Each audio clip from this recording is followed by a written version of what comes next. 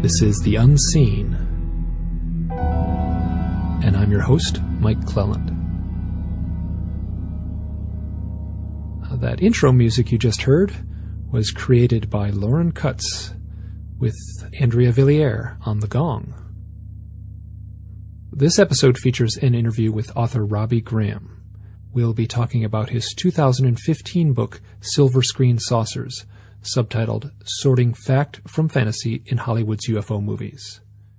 Now, early on in our talk together, I mentioned that Robbie spoke with Whitley. They did an interview together on Dreamland talking about his 2017 book, UFOs Reframing the Debate, and that information will be linked in the show notes. Now, I apologize. The audio quality of my voice in this upcoming interview sounds a little bit hollow. I just got a new microphone and I hadn't quite figured out all the settings. So the good news is that Robbie sounds great. I sound pretty good. You probably won't notice it. I certainly notice it. But Robbie, who talks a lot more than I in the interview, he sounds great. Our talk was recorded in February of 2019. Please enjoy.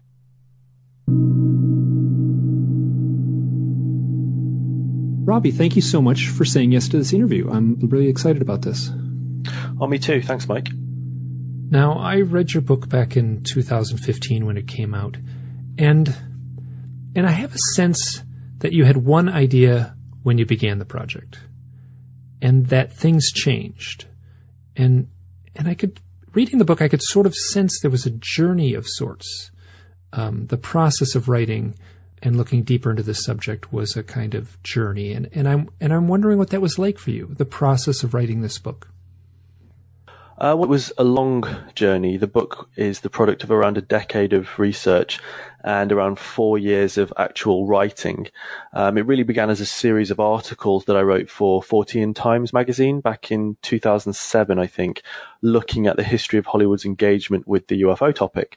And this was a natural topic for me to explore because I'd been interested in UFOs since my childhood, and I'd read a good chunk of the essential UFO literature by my late teens, and I'd say it was probably around that time that I began to study film, and first at college and then at university, both at undergrad and postgraduate levels.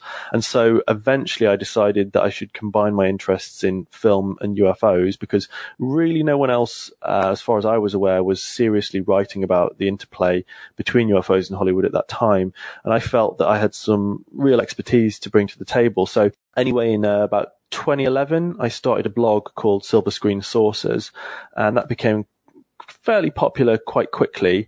And over the course of about 4 years, it received around sort of 2 million visits. And all the while, I was planning on producing a book. And eventually, in, as you say, 2015, Silver Screen Saucers was published. But it was a long road. And honestly, by the time it was published, I was suffering from UFO fatigue, I think you could say. And I took it all very, very seriously, too seriously. And I think, you know, a lot of people suffer from that. But eventually I was able to take a big step back from it all and approach it from a slightly more detached and healthier position. You know, it's a healthier mindset to have, I think, especially when it comes to a subject like UFOs, where, of course, very little can be stated. Here, I just want a distinction here, and you make the distinction in the book. But so there's a distinction between UFO movies and space opera. And space opera, in my opinion, would be something like Star Trek or Star Wars. And so what's your definition of a UFO movie? So the definition that I use in my, that I came up with in my Silver Screen Saucers book is any movie, and this goes for TV shows as well, that taps directly into any aspect of UFO mythology or draws notable inspiration from ufological literature, incorporating into its plot references to frequently debated ufological phenomena, events, and locales, as well as specialized ufological locales such as Roswell or Area 51, or terminology such as Men in Black, etc.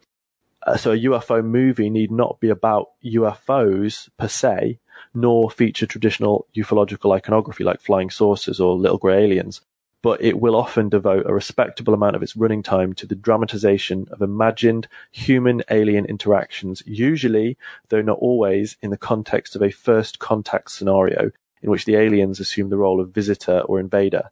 In other words, the UFO movie typically is concerned with problems inherent from a human perspective in earthly encounters with alien life forms. So it's basically, humanity's perspective on first contact with extraterrestrials, or the problems inherent with contact with extraterrestrials. It needn't take place on Earth, but typically it takes place on Earth, which is why often space operas are removed from my definition. But you can have, for example, ufological themes that are explored in shows like Star Trek. So, for example, there are episodes of the Star Trek TV show which do tap into ufological mythology and debate, and so there is some overlap there. Now, and I'm paraphrasing from memory here. I don't have the quote written down, but I think you said something in the book. If you care about UFOs, you should care about UFO movies. Yeah, I can't remember the exact quote either, but it's something along the lines, if you care about UFOs, you should care a great deal about UFO movies, because they are the dominant cultural force shaping our perceptions of the UFO phenomenon, for better or for worse. And I really emphasize the huge psychological, psychic, cultural impact of entertainment media, but specifically cinema, in shaping our perceptions, our understanding, or rather our misunderstanding of the world around us, and especially so when it comes to a phenomenon like UFOs. I agree. Yeah, that's a perfect way to, because it is, we are, how to say it, sometimes I say, I wonder how we used to dream before movies. Does that make sense? Do you know what I'm saying? Because my dreams are very cinematic, and in a culture without movies, which we don't have to turn the clock back very far, 110 years or something. How did people dream? And so I agree that movies have influenced the way our internal psyche frames reality. That's right. I think so. Movies are so powerful because they narrativize and contextualize our very complex, non-narrative world, and they help us make sense of the events and debates and processes that constitute our non-narrative world. Life rarely makes sense, but movies usually do, and we take comfort in that. And therein lies the problem, because of course movies aren't real life. They are reflections of it, they're snapshots of it, they're simulations of it, which are skewed and distorted through the ideological framework of the people who've made them. And that's especially problematic when it comes to, as I said, a topic like UFOs, which isn't officially acknowledged as being something that's legitimate or even real by mainstream culture. That's starting to change now, but historically, UFOs have been considered the stuff of fantasy. I always talk about the power of cinema in terms of, if I say to you, Titanic, what are the images that pop into your head, in terms of people, faces?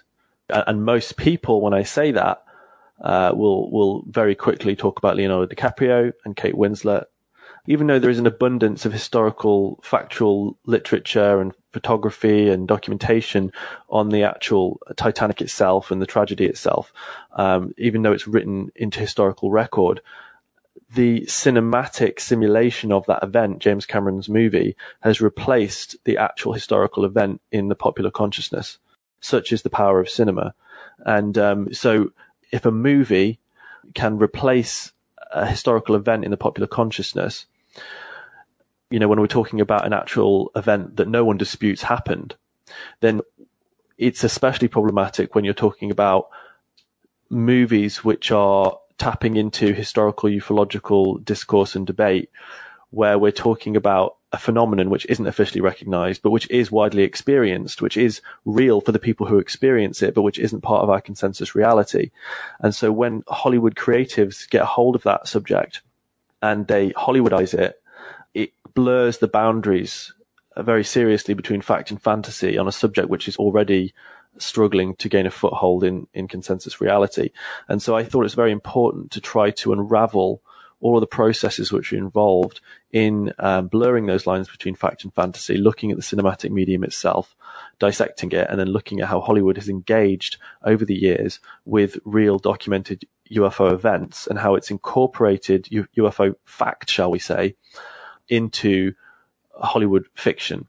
and how those products then have been received by audiences, most of whom are not familiar or are not well versed in UFO literature. And as I say, I use this example quite frequently. The thing I'd say that probably triggered me to actually write this book was a conversation I had with a friend of mine years ago. We were having a cup of coffee, and my friend was not interested in UFOs. She had no ufological knowledge of which to speak. But I said to her, have you heard of Men in Black? And I was referring to the historical Men in Black phenomenon, which goes back to the late 1940s, were very well documented in multiple books and articles. And at one point, it was actually formally investigated by the FBI. This is a real phenomenon of black-clad mystery men visiting and intimidating UFO witnesses. And it goes back decades, as I say, so it's a real phenomenon, whatever it represents. And I asked her, have you heard of Men in Black? She replied instantly, of course, everyone's seen Men in Black. So the entirety of the actual Men in Black phenomenon, as recorded over the years, has been replaced by a Will Smith movie. And that would be true for most people. And that really hit me, and I thought, wow, that's a powerful thing. And so I tried to get to grips with it. So there's a few things going on here. So, I mean, you address a set of ideas in the book on how UFO movies get made or how they get influenced. And one thought is that the scriptwriters, simply have referenced UFO books. They've simply, in essence, mined the available literature and used it as part of their creative process to get an idea onto the big screen. Like I say, a great deal of Hollywood's UFO movie content has been informed directly by fact-based ufological literature, events, and debates. In other words, Hollywood engages with this UFO lore, this rich subculture, in a parasitic fashion.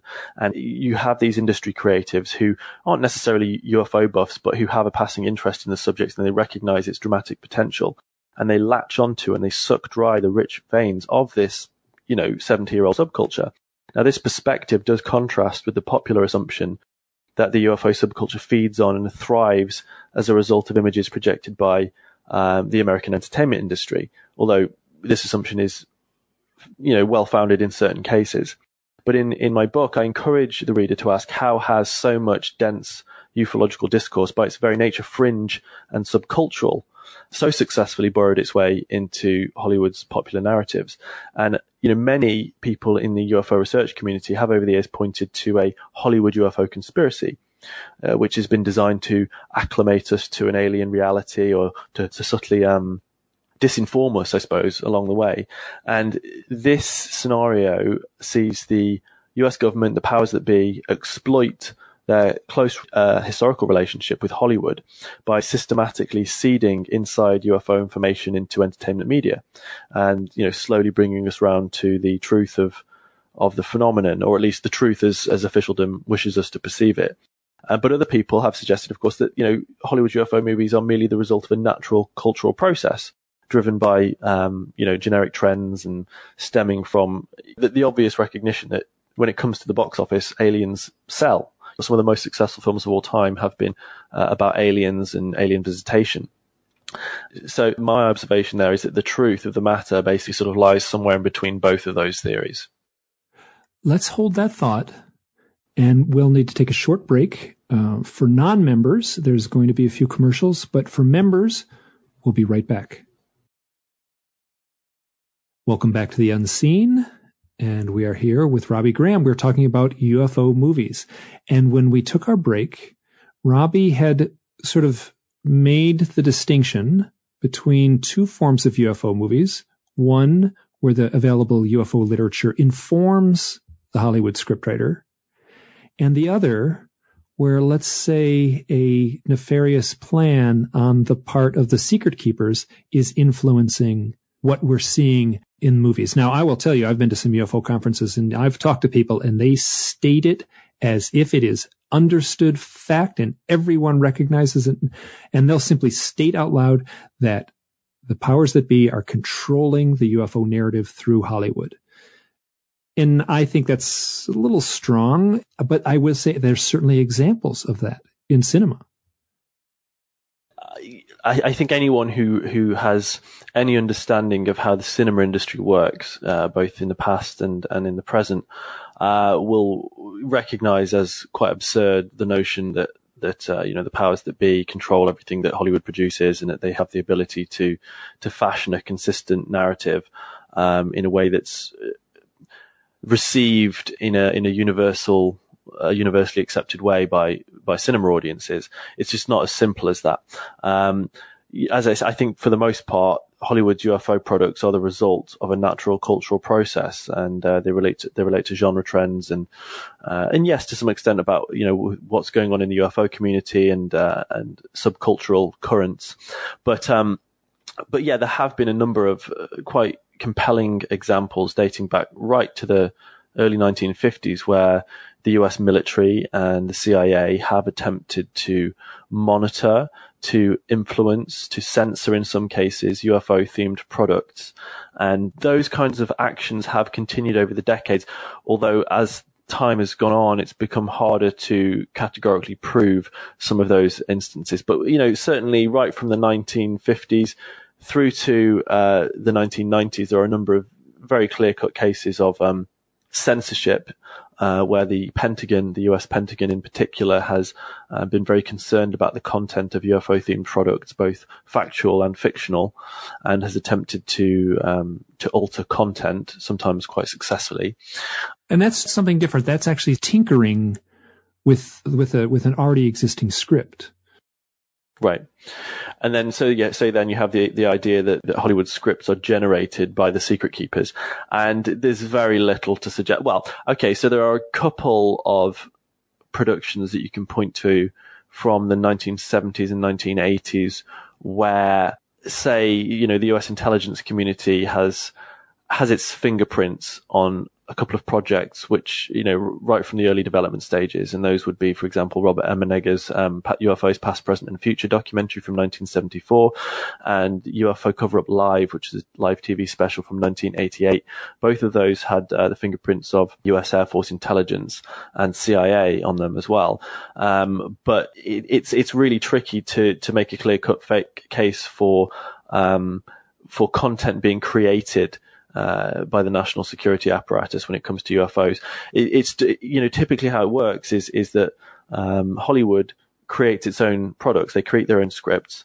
And then what will happen is that because the intelligence community does have its fingers quite deeply rooted into the entertainment industry, it's not long before they will flag up any projects which are of either concern or of interest.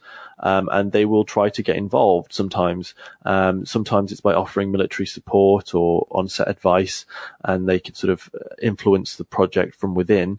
And that's typically how it's done. But some people have suggested, for example, that Spielberg's Close Encounters of the Third Kind from 1977 was funded by, the military or funded by the government. It's not true. It's just not the case. Hollywood doesn't need money from the government.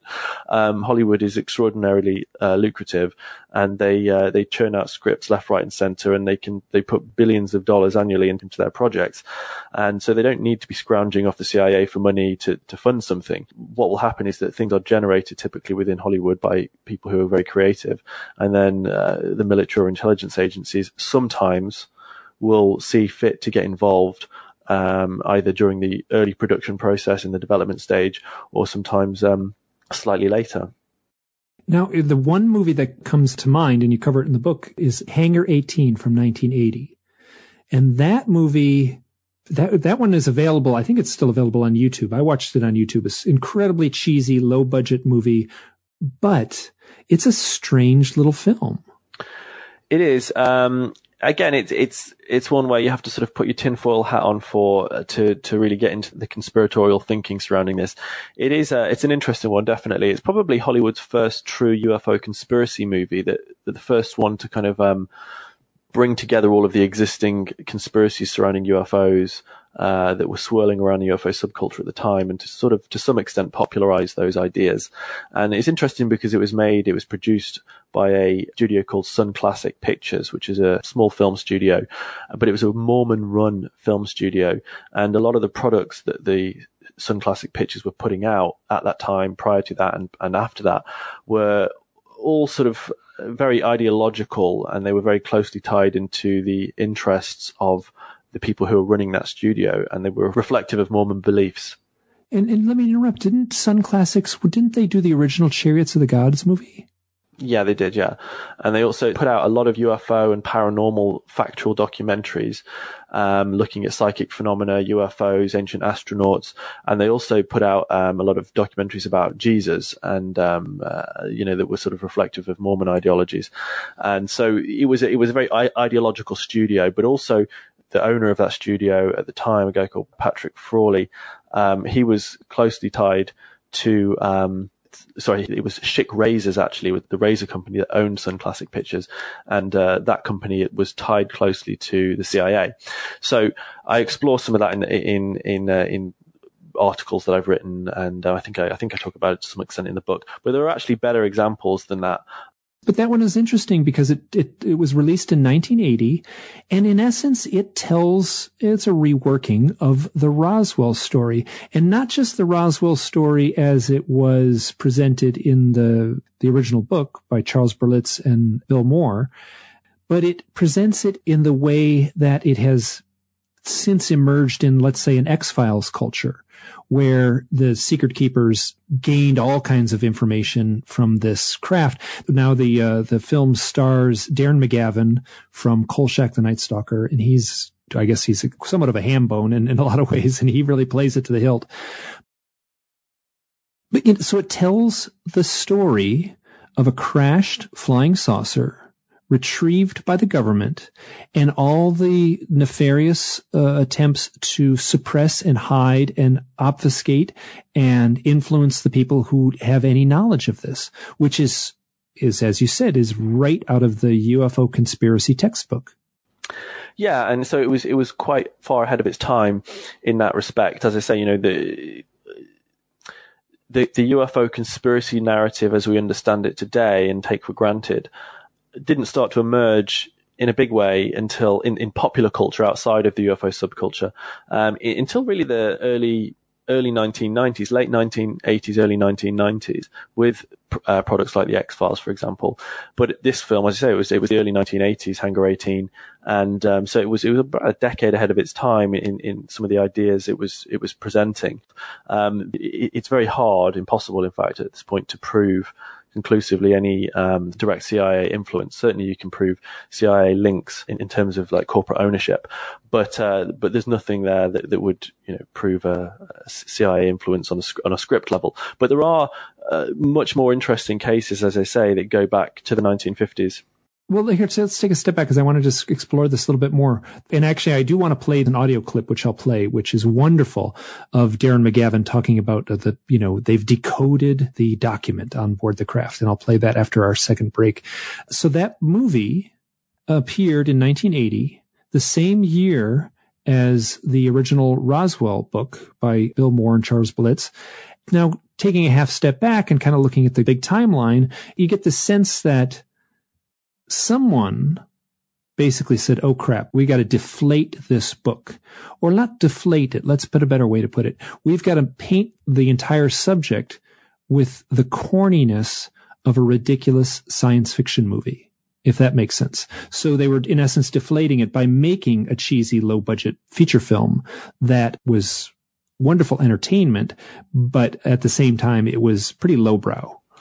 Yeah. I mean, again, people have put the idea out there that you can discredit the entire UFO subject simply through the cinematic medium.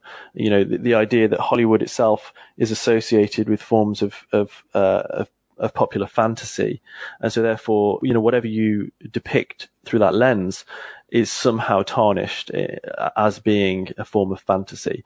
So the idea is the more movies you make about UFOs, the less people believe that UFOs are part of our ontological sort of reality, and they associate them more with forms of creative fiction. So there's that theory has been put forward. But as I say, Hangar 18 is a very, very interesting film, and I'd recommend it to anyone who's seriously interested in the UFO subject. And my articles about it are widely available online, and I think I write about it to some extent in my book as well. It's covered it thoroughly in the book. And I'll play a little clip here shortly, but I think it was right around that same time, I think it was like 1982 or so, Linda Moulton Howe visited an Air Force base. Yeah, I think it was 83. 83, okay. And she met with Richard Doty, who's a very mysterious character in this whole business, and was handed a document that kind of laid out the history of humanity as if it was all a product of alien intervention. That's right. So there's a scene in the movie where Darren McGavin is holding this document in his hand, and they've decoded the hieroglyphics on the ship. And it sounds like the document that was handed to Linda Moulton Howe. Yeah, I'll play the clip right now, and then we'll come back in a second. Okay. Kelso has deciphered the aliens' language. This is a translation of a document found aboard the spacecraft. Now, the translation is very rough and is incomplete, but if what we can read is true, and there's no reason to doubt that it isn't, then all of the previous information that we have had about the origin of mankind and the human race is absolutely false. What are you talking about here? This is a report of a previous visit of the spacemen to Earth. This report speaks of the capture, the training, and the use of certain animals as slaves, both male and female. The slaves worshiped them as gods. Then what they referred to as animals were pre-humans? Yes. The report also speaks to the fact that the female slaves found it a great honor to be chosen to live with and to bear the offspring of the gods. But Lord. You see, it's no coincidence that the spacemen are almost identical to us. It is not, Sarah, a case of two species developing, evolving independently of each other. Those ancient spacemen altered forever our evolution. They are the missing link. Do you know what you're saying? Yes. We, mankind, the human race, are their children.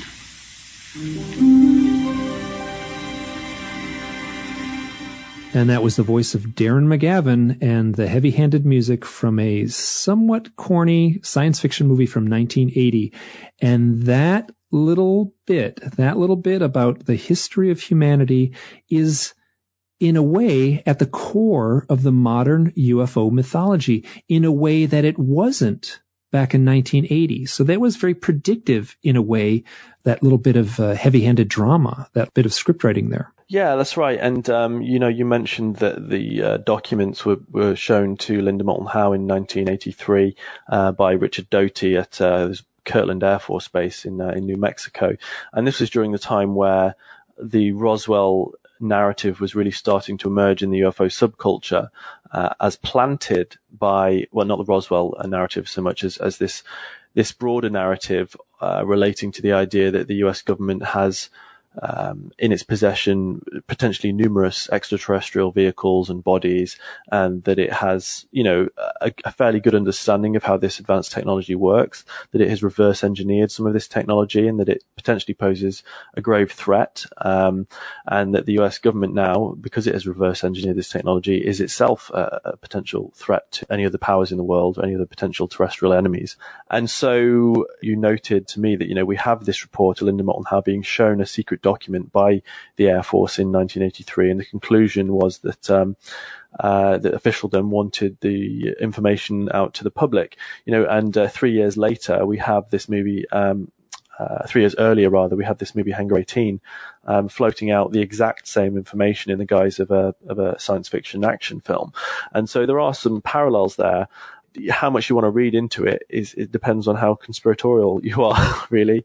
But as I say, I don't like to speculate too much. I mean, I say that speculation's fine as long as you are clear in what you're doing. If you're speculating, I think it's important that you say this is pure speculation. There's nothing to prove anything here, and I think that's crucial when it comes to this movie and the theories that are surrounding it. There's no smoking gun here. but certainly it's very interesting in terms of the information that it presents and what was being discussed sort of in the bowels of the UFO community at the time, and the disinformation campaign that was being waged through the UFO community at that time by Air Force Office of Special Investigations. Oh, this is part of the mythology of the UFO lore. And so I'm not speculating in that sense. I mean, it is the reoccurring theme in among attendees at UFO conferences. That doesn't quite make it true. So there's the distinction. We've reached the end of the free interview for non-members, the first half hour. But for members, this is just the halfway mark. We'll continue the interview in just a moment. We're back with The Unseen. I'm Mike Cleland, and I'm talking with Robbie Graham, and we are talking about Hollywood UFO movies. Just before the break, you hinted that there were some other examples beyond Hangar 18 where there was direct influence on films for a certain purpose, for a certain end purpose. And what would those other examples be? Well, the end purpose is very difficult to decipher, but what we do know is in certain circumstances there has been quite considerable influence on the part of the CIA or the Department of Defense, for example, on factual UFO-themed productions and fictional as well. So if you go back to 1951, The Day the Earth Stood Still, which is of course one of the most famous and one of the best UFO movies, directed by Robert Wise. This is a film that in terms of its depiction of UFOs and UFO technology and alien beings, seemed to have a lot of parallels with what was being reported at the time by UFO witnesses and also by contactees as well. And so it seemed to be quite reflective of that. Now, of course, you could just say, well, the screenwriters, Edmund North, for example, who wrote the screenplay, was just reading UFO literature. There wasn't actually a lot of UFO literature to read at that point. Don't forget, this was 1951. There weren't many books that had been written about UFOs at that point, not decent ones anyway. But what we do know is that the screenwriter of that movie, Edmund H. North, was actually a professional propagandist during World War II. He was part of the documentary corps, working as a propagandist for the US military. The producer of the film, Julian Blaustein, was employed in the same capacity as a propagandist during the Second World War also. And the director, Robert Wise, actually stated many years after the film had been released, he told the film director, Paul Davids, and Paul Davids is the writer and producer of the movie Roswell, which came out in 1994, starring Kyle MacLachlan. Anyway, Davids became good friends with Robert Wise in his later years and was having lunch with him one time. And Robert Wise related to Davids that during the production of The Day the Earth Stood Still, he received many on-set visits from scientists and engineers from Washington who would sort of drop him tidbits of information. Why don't you put this in there? Why don't you put that in there? Just sort of tweaking what was on screen. And so that was, that's a very interesting testimony from, an Oscar-winning director, Robert Wise. He also directed The Sound of Music and West Side Story and The Haunting. Great craftsman, one of the greatest craftsmen in Hollywood history. And I agree. I'm a huge Robert Wise fan, and one of my favorite movies of all times is The Andromeda Strain. And The Andromeda Strain, of course, as well. And so Robert Wise told Davids that they received numerous on-set visits from scientists and engineers from Washington who were very interested in what they were doing. So that's indicative, again, in the early years of people within positions of authority and influence, keeping a close eye on what Hollywood was doing in terms of its representations of this sensitive subject. We can talk about the censorship examples predating that as well. The first movie that came out in Hollywood about UFOs was called The Flying Saucer from 1950, and that film was monitored from the get-go by the Air Force because they were concerned that about claims that were being made by the director, a guy called Mikhail Conrad, who claimed that he had real footage of a flying saucer that he was going to use in his film. This panicked the Air Force. They kept tabs on the film. They sent officers to the premiere of the movie. They grilled the film director afterwards. And there's just numerous. I document numerous examples throughout the 50s and 60s of where the Air Force, in particular, have been very interested and concerned about the content of UFO-themed products in Hollywood, and they've attempted to censor those products, sometimes successfully. What's very interesting is that The Day the Earth Stood Still was an A picture. Mm-hmm. Yeah, it was. It holds up extremely well. And also, The Thing from Another World, the Howard Hawks production, was also what I would consider, was kind of a B movie in some ways, but it was an A picture given the subject matter. Yeah, it was a universal picture, yeah. Yeah. And then I guess it would be Earth versus Flying Saucers. Is that the one that was the one that had, Donald Kehoe's name in the credits, correct? That's right, yeah, Donald Kehoe. So it was a 1956 movie called Earth versus the Flying Saucers, and it was very, very loosely based on, inspired by Kehoe's book, I think it's Flying Saucers from Another World. But Kehoe fought to have his name removed from the credits on that. The producers had approached him saying that they wanted to make a documentary, a sort of respectful documentary about the UFO subject inspired by his book. And he sort of reluctantly gave them permission to do that. And they went ahead, and what they made was not, of course, a respectful documentary, but a trashy flying saucer movie with rubbery aliens and flying saucers in it. And so Donald Kehoe's name was sort of tarnished by association with that. And he fought to have his name removed from the credits, but to no avail. And that movie was, as silly as it sounds, I mean, for 1956, it was quite a competent film. I think that in the aftermath of The Thing being an A picture and The Day the Earth Stood Still being an A picture, there weren't many A pictures for another 20 years, really, about the UFO content. That's right, yeah. Throughout the 50s and 60s, apart from The Day the Earth Stood Still and a handful of others, like you say, The Thing from Another World and, a couple of others, there were very few, if any, really quality UFO-themed products that came out of Hollywood. Most of them were really trashy B-movies, which served to, completely, ridicule the subject even more successfully than the military were doing in a direct way through news media, for example. But, it wasn't until probably the 70s that you started to have probably with Spielberg's Close Encounters even. I mean, you had Robert Wise made The Andromeda Strain in 1971. Am I correct on that? 71? I think it's very early on, which in essence was an alien movie, even though the alien was could only be seen under a microscope. Yeah, that comes under my category of UFO movie in the sense that it's about first contact with extraterrestrials, albeit the extraterrestrials are microbial, but it still sees the devastating effect of first contact. That was a great movie, of course, 1971. I think it was 1971. But then it wasn't until 1977 that Spielberg made Close Encounters of the Third Kind, and that really just completely transformed popular perception of UFOs and redefined Hollywood's relationship with aliens. Well, so let's have a step back. In 1968, 2001: A Space Odyssey. Right. Okay. There are a few films that are more. I mean, that film stands alone. It's almost written in a different language of cinema, and that is a story where aliens influence the evolution of humanity. And literally, at the end, they have a floating bald fetus baby heading back to Earth, and that plays into the modern narrative of the people who talk of hybrids and star children. That movie was an extremely sophisticated UFO movie. Yeah, it was. And that's a movie also that touches on the theme of ancient astronauts, because of course it opens with the dawn of man, and you see our early ancestors interacting with extraterrestrial technology, which jumpstarts them to their next stage of evolution. So that's very much about the ancient astronaut theory in that sense. And of course, Arthur C. Clarke and Stanley Kubrick famously had their own UFO sighting during the production, prior to the production, rather, during the early stages. And they, obviously, what they saw was eventually explained as being sort of something prosaic, I believe a satellite.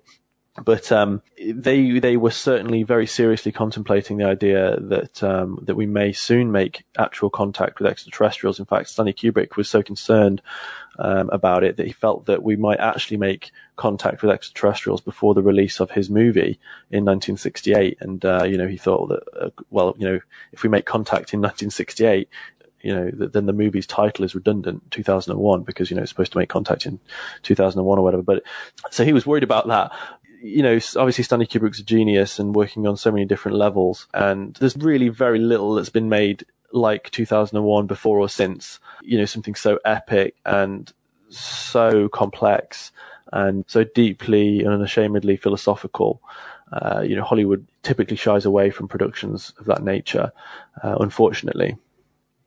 Yeah, I agree that, yeah. And I just watched it recently and I don't know how many times I've seen that movie, and it just, every time I see it, it simply slays me. Okay. So here we have some aspects of the UFO movie. We have the idea that the scriptwriters are simply mining or being parasitic with the UFO literature, picking little tidbits to drop into their script. That makes perfect sense. I know the X-Files supposedly had a library that the scriptwriters could use, and it was just bookshelves filled with UFO books, and they would leaf through those to get ideas for the next script. There's the more conspiratorial aspect with the examples we just gave, specifically Hangar 18 and a little bit in Day the Earth Stood Still, it seems. Now, there's also the stranger one, where it seems that something is taking place on a deeper level, and the scriptwriters are, I guess, they're tapping into sort of a creative netherworld, and these elusive ideas are somehow absorbed into their consciousness from who knows where. And these movies the example I want to give is The Stranger Within, which is a made-for-TV movie scripted by Richard Matheson. I think it was 1974. And anyone of a certain age will remember the ABC movie of the week. And the movies were an hour and a half long. And it was Barbara Eden played a woman who was impregnated by aliens. And the script and the movie is so dry and adult and unnerving in a way that is different than the sort of cheesy movies from the 1950s, let's say. And she's wonderful in the movie. Barbara Eden, she's I Dream of Jeannie, and gives a very haunting performance. But it ties into so many modern aspects of the UFO literature. And it was based on a short story called Trespass, which I think was from 1954. Yeah. When Richard Matheson was cranking out short stories for Pulp Fiction magazines. And I've gone back and read that short story. Now, this movie sort of predicted so many elements of the modern abduction lore. And I don't think that Richard Matheson was an abductee or anything like that, but I think he was certainly tapping into something. And so that I was left astonished by that movie. I've watched it a few times recently. Yeah, it is a really fascinating film. In my book, I actually talked to you about that movie because, of course, you wrote extensively on it before I'd even engaged with it. And I thought it was fascinating what you said about it in terms of what may have occurred there with how Matheson seemed to tap into these ideas. And, I think you said that, hold on, I can get actually a quote here. You said, I'm convinced that there is a very real power in the creative process. And when abandoning or disciplining oneself to this kind of artistic inspiration, something mysterious can unfold. The artist can somehow tap into deeper truths. The workaday routine of sitting in front of a typewriter or canvas or drawing board can be seen as a ritual act, very much like the forgotten alchemist who sits before his candle. Matheson may have been on fire during those early years writing for pulp magazines, and something weirdly predictive seems to have been manifested in his tight little story. And, then I talk about, of course, Jeff Kripal, who has talked extensively about this process to anticipate and manifest realities. And Jeff Kripal, of course, being the author of Mutants and Mystics. And in that book, Kripal says that there is something fundamentally mystical about writing. Words, stories, and symbols can become real. And of course, Kripal means that literally, not figuratively. It's through this creative process that the imagination can become, as he says, empowered to make contact with what appears to be a real spiritual world, or at the very least, an entirely different order of mind. And, Kripal suggests that the abductions and other so-called impossible phenomena are more usefully examined within the context of what he refers to as the imaginal, a superpowered version of the human imagination. And this is, rather than looking at things as absolute ontological truths to be proved or disproved by skeptics or believers. And, of course, millions of people throughout the world have experiences that current science tells us are impossible, but which are nonetheless vividly real for the people who experience them.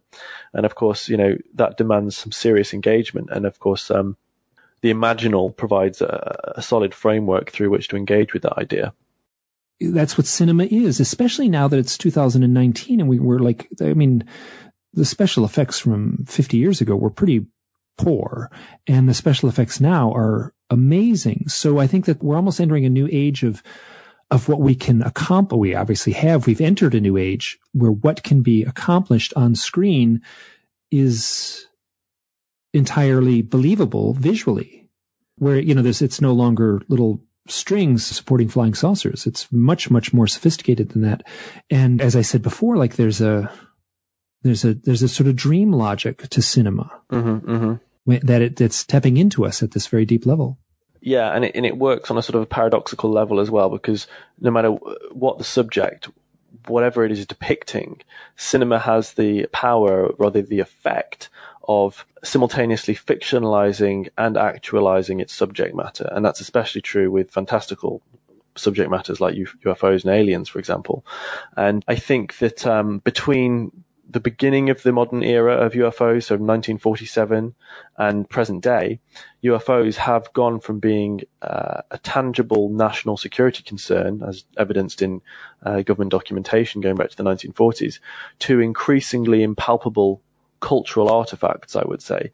And as real phenomena, they continue to flit in and out of our perception. And as I say, they profoundly affect individual lives, but they continue to elude the acceptance of official culture. Meanwhile, they permeate our pop culture as iconographic entertainment products. So UFOs are real and they are unreal. And I think that demands some sort of serious unpacking, really. And so in order to do that, I engaged with the theoretical framework of hyperreality. The Spanish filmmaker Luis Buñuel said that when you watch people leaving a movie theater, they look like they're hypnotized. Yeah. And this is going back to in the early days of cinema when people were seeing, black and white stage dramas basically brought to the screen. They leave the movie theater looking like they're hypnotized, which I think we enter a different mindset when we're in a movie theater. We do, yeah, and it is hypnotic, and that's of course one of the reasons why, for example, the CIA has recognized from a relatively early period, the importance of harnessing the power of cinema in order to influence people on key political issues. And there is a very well documented history of CIA involvement in Hollywood beyond the UFO subject and into more broader genre pictures dating back to the early 1950s and beyond. UFOs are just part of that. But yeah, in terms of trying to understand the effect of cinema on us, I look at this idea of hyperreality, specifically as conceptualized by the French philosopher Jean Baudrillard. And the most popular definition of hyperreality, which is quite an abstract concept, is an inability of consciousness to distinguish reality from a simulation of reality. In other words, so to distinguish a real historical event from, for example, a cinematic representation of that event, especially, as I say, in technologically advanced postmodern societies. So hyperreality is a condition in which what is real and what is fiction are seamlessly blended together so that there is no longer any clear distinction between where one ends and the other begins. And I think that certainly the UFO phenomenon has become hyper-real in that sense. And the process of hyperreality has been accelerated and crystallized through the process of Hollywoodization, Hollywood's engagement with this subculture. So something that is hyper-real then is simultaneously real and unreal. It's fact and fantasy at the same time. So the key words in the definition I just used are technologically advanced societies. So technologies of reproduction, mechanical and digital, have ushered in this age of the hyperreal, where simulations of reality, i.e. movies and other products, they threaten to dissolve the boundaries between fact and fantasy, between true and false, between real and imaginary. And so I contend that cinematic simulations of ufological history, UFO movies and TV shows, have all but consumed the history itself through the process of replication, just as humans were consumed and replicated as pod people in movies like Invasion of the Body Snatchers and John Carpenter's The Thing. So there is now a facsimile, there's a simulation of the original that is free to morph into whatever it wants and is no longer necessarily representative of the actual object that it was representing. if that makes any sense at all. I agree. Yeah. And there's a myth being created. We're witnessing the birth of a myth, which has happened in the last 50 years, let's say. We are, yeah, absolutely. As Carl Jung noted, we are witnessing a myth in the making with the UFO subject, and I've said many times, especially in the context of my last book. I say my book, it's a joint effort, that there were 15 collaborators on that, UFOs Reframing the Debate. We talk in that about the idea of ufology being a religion, and I would certainly contend that ufology is a religion, a New Age religion, and it has very strong religious components, and it's unfortunate because it's a religion that is sprung up from something that does seem to be ontologically real and potentially profoundly important. But because there is so little that we can say conclusively about the phenomenon, in the absence of evidence, we need belief. And so it invites belief, and it invites all sorts of beliefs, which have sort of broken off into quasi-religions over the years. Yeah, if you go to a UFO conference, it has the feel of a revival meeting in a tent somewhere where people are, literally succumb to the ecstasies of the subject. And I mean, we can't look away. We have to look at this issue. And as you said at the opening here, if you care about UFOs, you have to care deeply about UFO movies. Yeah, I think so. Because I think in order to understand and unravel how it is that we've come to perceive the UFO phenomenon, we have to understand and unravel how Hollywood has engaged with the phenomenon, because I think the two are inseparable now. Hey, the book came out in 2015. It's 2019 now. Mm-hmm. What's come out in the last 4 years that you couldn't cover in the book? Anything that is worth noting as far as? Well, off the top of my head, it's a whole bunch of UFO products have been released over the last several years, both in terms of documentaries and TV shows, and also Hollywood movies. I mean, of course, most recently, the stuff that comes to mind is the new History Channel TV show Project Blue Book, which is a sort of a dramatization and which takes extreme artistic liberties, of course, with the yeah, that's an understatement. with the actual Project Blue Book, which ran from 1950, 53 to 69. No, God, even earlier than that. But anyway, which shut down officially in 1969. And of course, Hynek, J.L.N. Hynek was instrumental in. And, so that new show now is, of course, has brought a whole chapter of UFO history, of real UFO history, into the popular consciousness in a big, big way. But at the same time, it has blurred the lines between. But at the same time, it's scrambled up in fantasy. Yeah. Exactly. And that's typically, as I said, it's typically how Hollywood engages with the UFO phenomenon. People within the industry recognize that there is great untapped creative potential within UFO narratives and UFO lore, and they mine that. They tap into it. They read the books. They watch the documentaries, and they think this is great. We can use this in our script. I interviewed a guy called Andy Fickman, who's a Hollywood director, a few years ago. He directed the movie Race to Witch Mountain for Disney, which is a remake of the 1975 movie Escape to Witch Mountain. This came out in... Whitley's in it.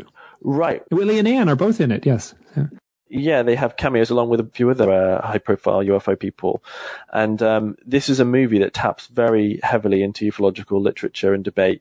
And I remember watching it at the cinema thinking, wow, the director or writer of this has really done their homework. Of course, it's a ridiculous movie about, two Nordic aliens who come to Earth and they're running around Las Vegas with The Rock and and they're fighting bad guys and, breaking out of secret bases and stuff like that. But the reason is that the guy, as I say, Andy Fickman, the guy who directed it and who was responsible for shaping its narrative as well, he was born and raised in Roswell, New Mexico, and he has been interested in UFOs for all of his life. And it's interesting there because he told me in my interview with him, he said he wanted to make this movie in an effort partly to educate the public about a subject that he really cared about, which is UFOs. He wanted to bring this subject and these ideas to broader attention. But, it occurs to me that that's counterproductive because, someone like Andy Fickman doesn't seem to recognize, nor do I think many people who make these movies don't seem to recognize the effect of the medium that they wield. And the effect of something like that is not to, the people aren't going to watch Race to Witch Mountain and walk out and think, wow, I know lots about UFOs now. I feel empowered to do more. They're going to think it's all stupid. They're going to walk away, and anything that's remotely factual in there is going to be tarnished by the fact that it's in a movie with The Rock, running around Las Vegas with aliens and stuff. So they don't understand that the effect of these kind of movies is to push even further into the realms of fantasy, the UFO subject. And so I think it's counterproductive. If you want to make, if you want to educate people about the UFO subject, write a book, deliver a lecture, or make a documentary, a good documentary. But if you're going to couch these ideas in a fictional narrative, you're not going to do you're not going to do the subject any favors. Unless, I'm thinking of 2001: A Space Odyssey, which addresses the deepest issues in the most poetic way imaginable. So that's an outlier in the... Well, yes, but that's a movie that's much more broadly about the nature of life, intelligence, the universe, destiny. That's a far bigger movie than just the notion of alien contact. The alien contact in it is almost incidental. And but in terms of if you're trying to sort of convey the importance of ufological history, for example, through a fictional movie, then it's not going to work.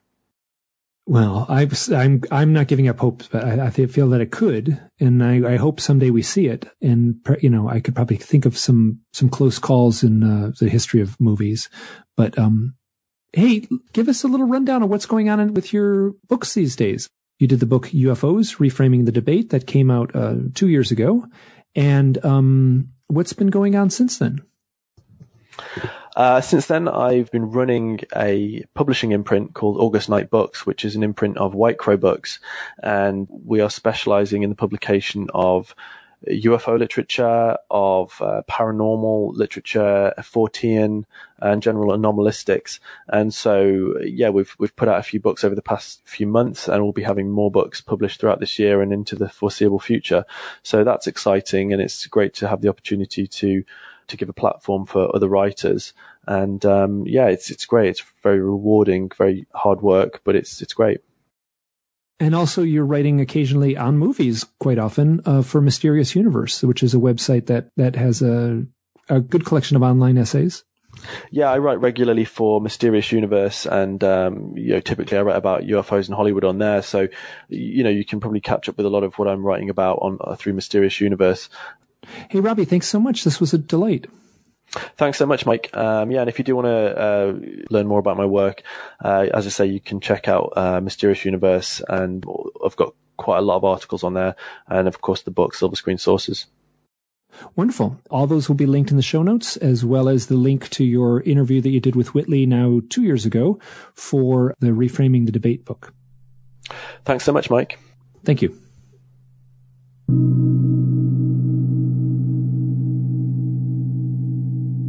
This is Mike, chiming in at the end.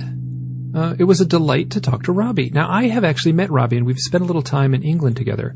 And I was the passenger in his car on my very first occasion ever to be driven around in England. For those who have never done this, for those Americans who have never done this, driving on the wrong side of the road is quite a remarkable experience the very first time you do it. I got used to it a little bit by the end, but it was pretty hair-raising for me. I've also met his dog, Monty. That may not mean much to anyone unless they follow him on Facebook. And Monty, his very cute little terrier, has achieved a sort of infamy on that social network. Once again, this is Mike Cleland for The Unseen. And if you've made it this far, thank you so much. Bye now.